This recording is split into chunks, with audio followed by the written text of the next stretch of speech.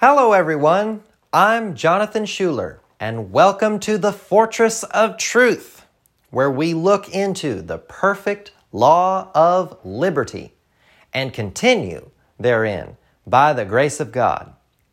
Jesus said, "If ye continue in my word, then are ye my disciples indeed, and ye shall know the truth, and the truth shall make you free." Praise the Lord. Well, I believe this is our fourth part now, talking about the love walk. And we're going to continue talking about this. You know, the walking in love is so important. As we're going to see here, it is one of the primary ways that we can check up and see if we're living the way that the Lord wants us to live. You know, one minister, I heard him talking about this, talking about walking in love. And he said, you know, because Galatians says faith works by love. So he was talking about faith working by love.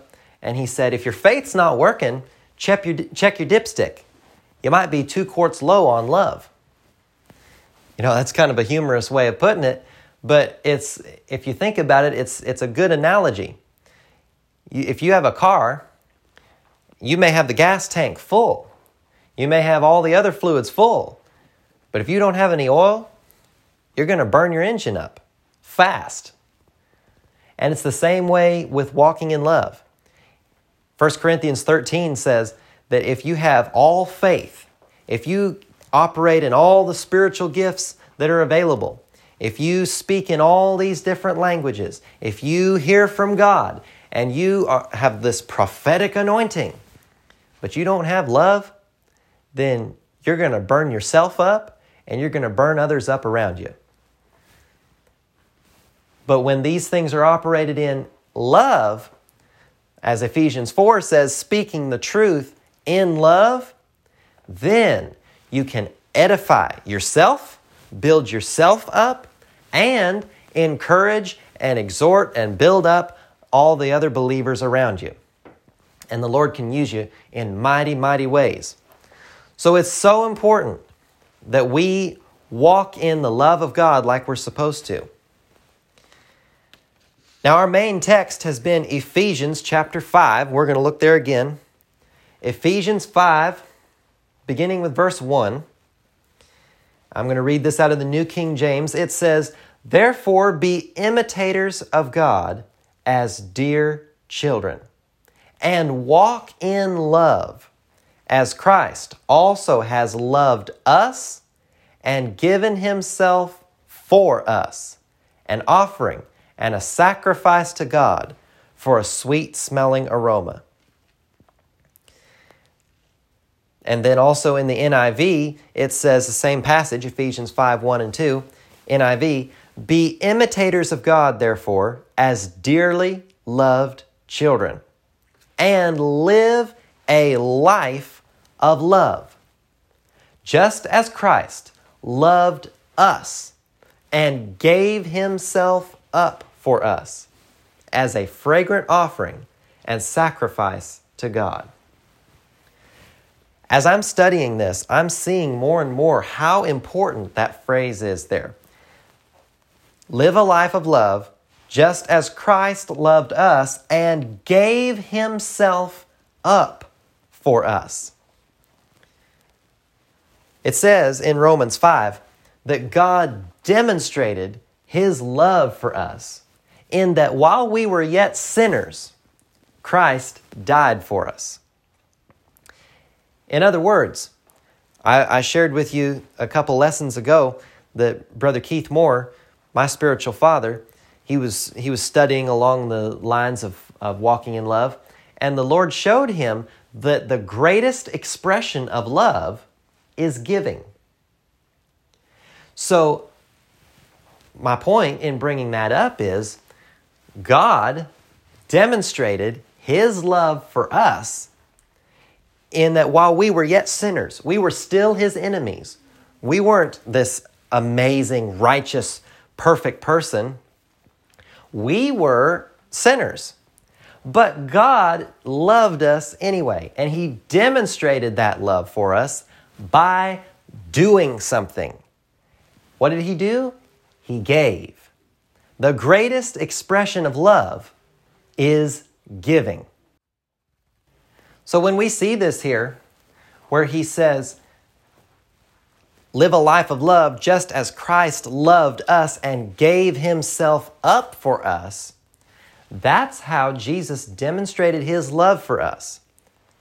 It says Jesus loved us and he gave himself up for us.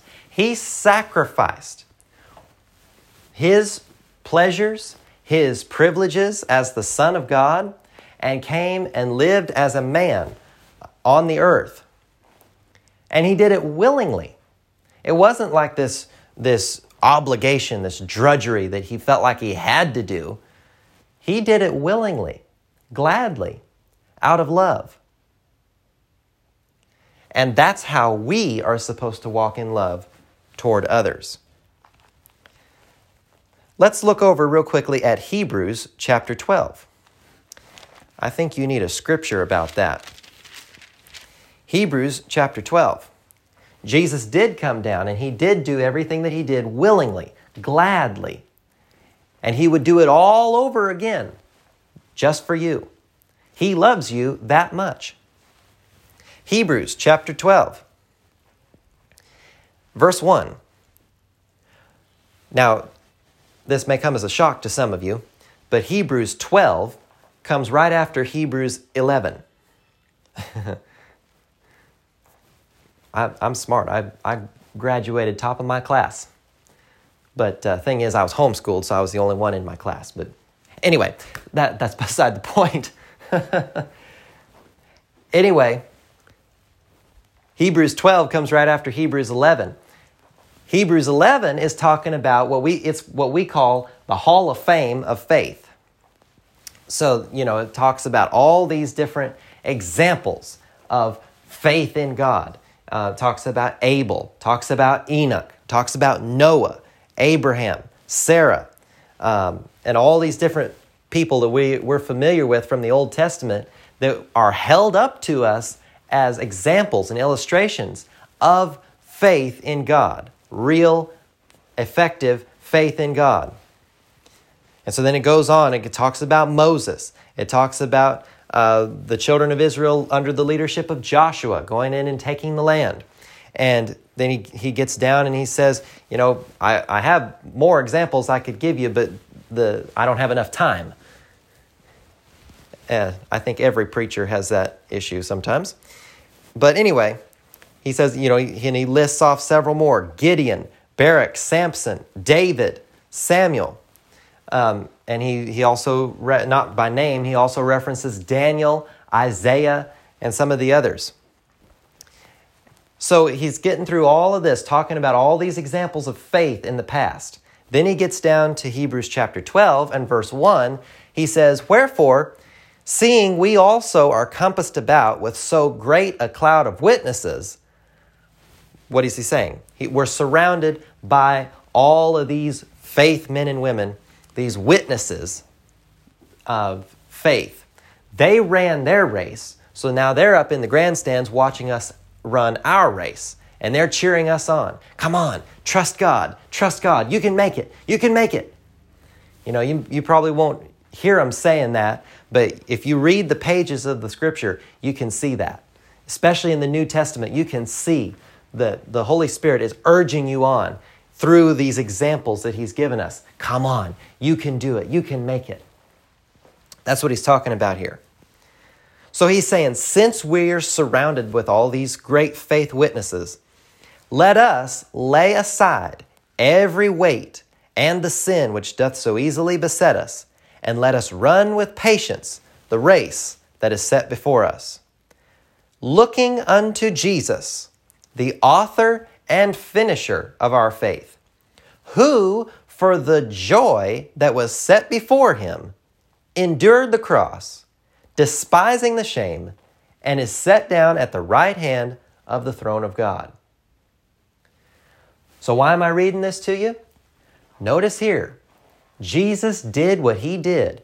He endured the cross. He dealt with the shame and the reproach and the discomfort of the whole experience of leaving heaven, living on the earth as a man, and then the whole experience of the mock trial, being crucified, dying, going to hell on our behalf, and then being raised from the dead. He went through all of that willingly, gladly. Why? For the joy that was set before him. And how could he have this joy?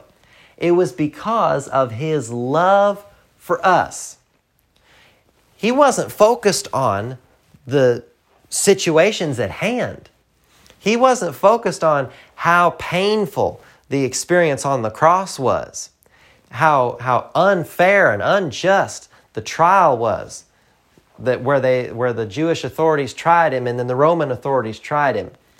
He didn't focus on all that. He didn't focus on the discomfort of having to go down into hell and be there for 3 days and 3 nights. It says over in Ephesians 4 that he was in the belly of the earth, that would be hell, for 3 days and 3 nights. He didn't focus on all of that. Instead, he saw, by faith, he saw you and me standing here, sitting here today, whatever you're doing, me doing what I'm doing. He saw us. And he saw that one day, each of us, if you're a believer, he saw you would accept him and that you would be saved from going to hell. You wouldn't have to because of what he did. And you get to go to heaven and spend eternity with the Lord there. And that gave him joy. He was able to look past the situation at hand with all of its discomfort, all of its anxiety and frustration and pain, and instead focus on the joy that was before him. And why could he have this joy? Because he loves us. So, because of his love, he was willing to give up and sacrifice whatever he needed to in order to win us. And that is the God kind of love. That is the way that we are supposed to walk in love toward others. We are supposed to willingly give up and sacrifice whatever we need to out of a heart of love for other people. Now, we've been looking for a little while now, the last couple lessons, we've been looking in John chapter 15. We're going to look there again today. You might say, why do you keep reading the same scriptures over and over? Well, no one has ever exhausted all the light and truth out of any verse of Scripture. We could preach on John 3:16 from now until Jesus comes, and we'd never exhaust all the light and truth out of that one verse. So it's good to be reminded from time to time of the things that the Lord is showing us. Plus, I think you get it better. The more times you hear it, the better it sinks in for you. At least it works that way for me. John chapter 15, and beginning with verse 11. Jesus said, "These things have I spoken unto you, that my joy might remain in you, and that your joy might be full. This is my commandment, that ye love one another as I have loved you. Greater love hath no man than this, that a man lay down his life for his friends." The greatest expression of love is giving. Jesus said, greater love. No one has greater love than this. If you lay down your life for your friends.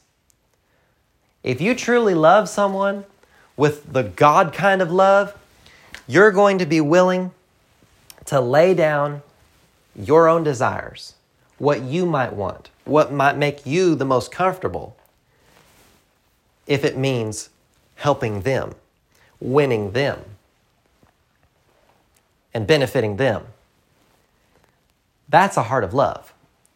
That's true God, the true God kind of love.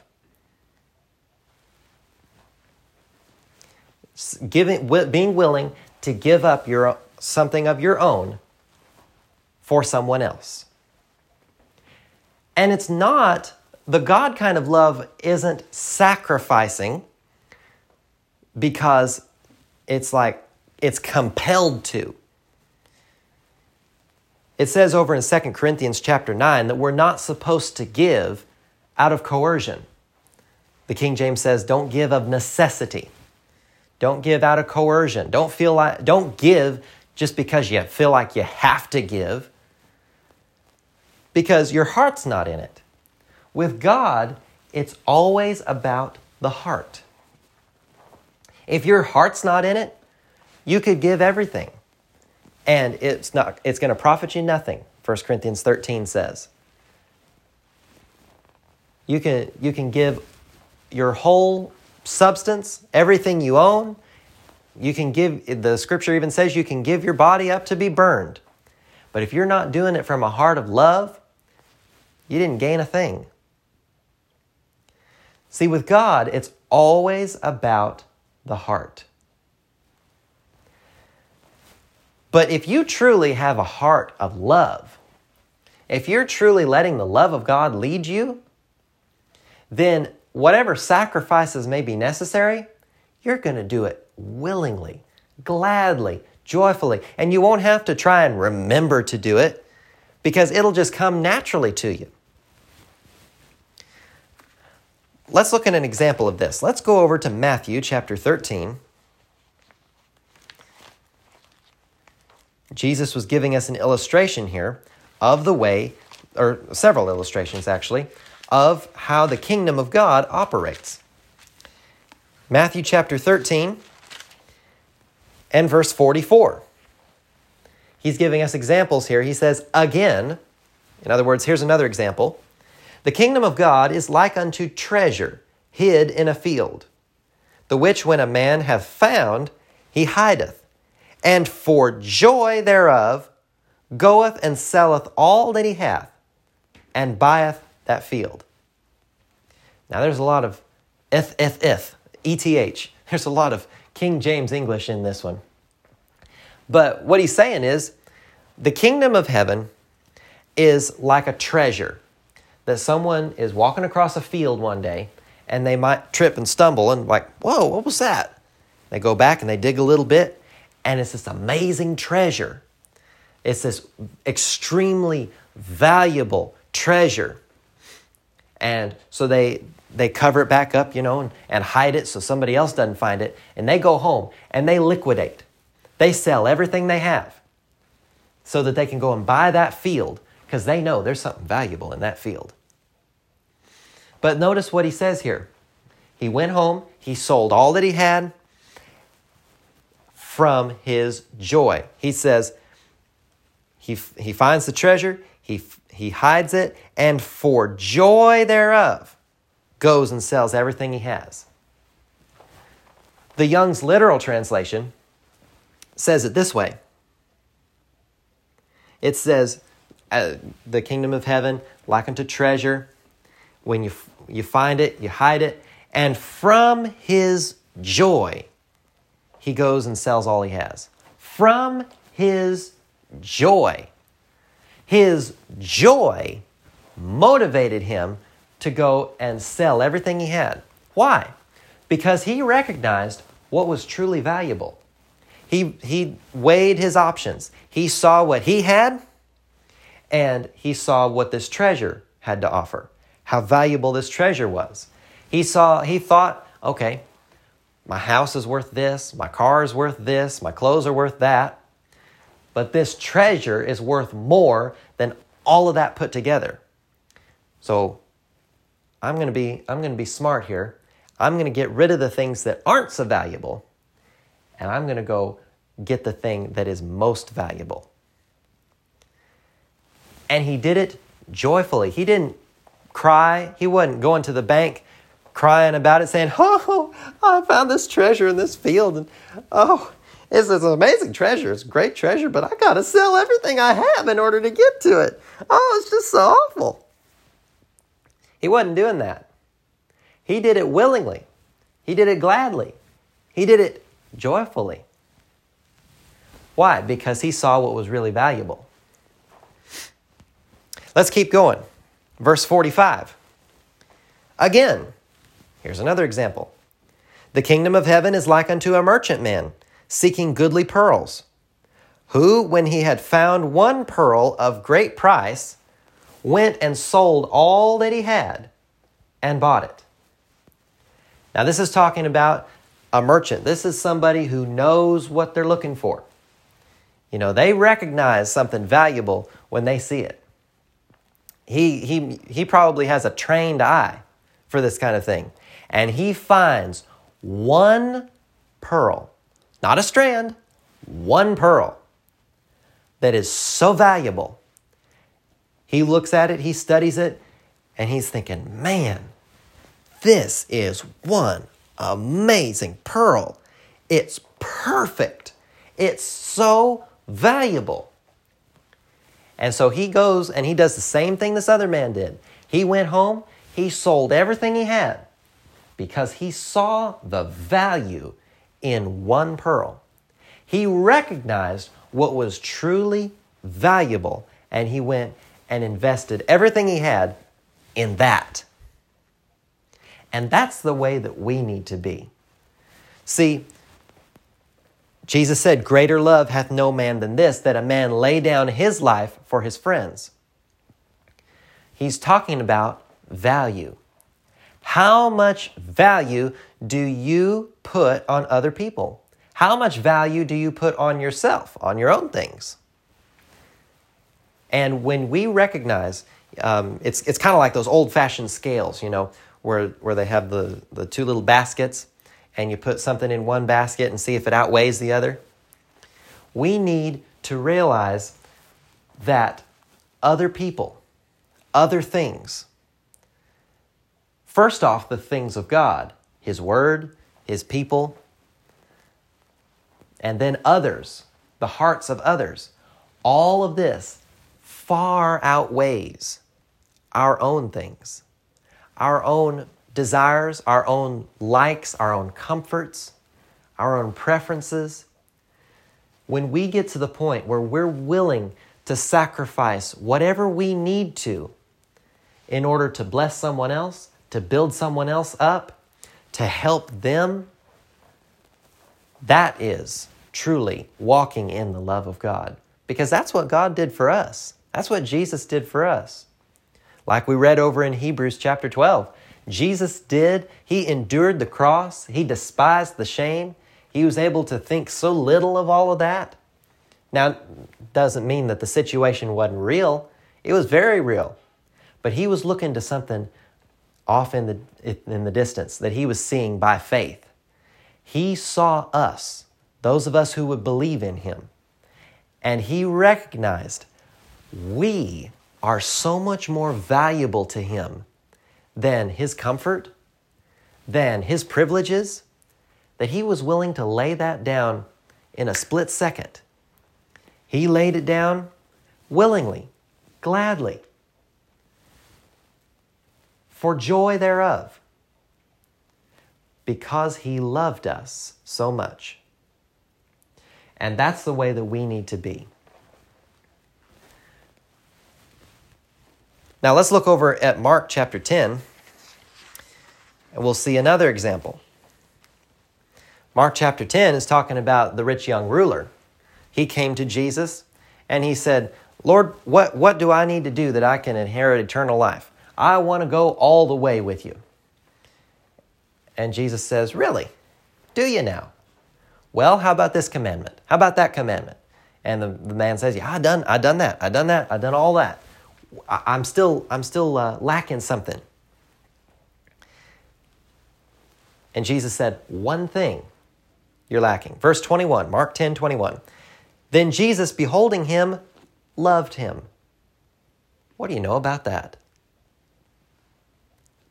Jesus, beholding him, loved him, and said unto him, one thing thou lackest. Well, that's pretty good. I mean, it's all these things, he only was lacking one thing? Oh yeah, but it was the biggest thing. One thing thou lackest. Go thy way, sell whatsoever thou hast, and give to the poor, and thou shalt have treasure in heaven. And come, take up the cross, and follow me.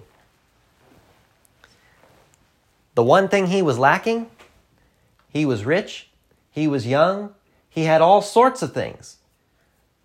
Or actually, I should say, all sorts of things had him.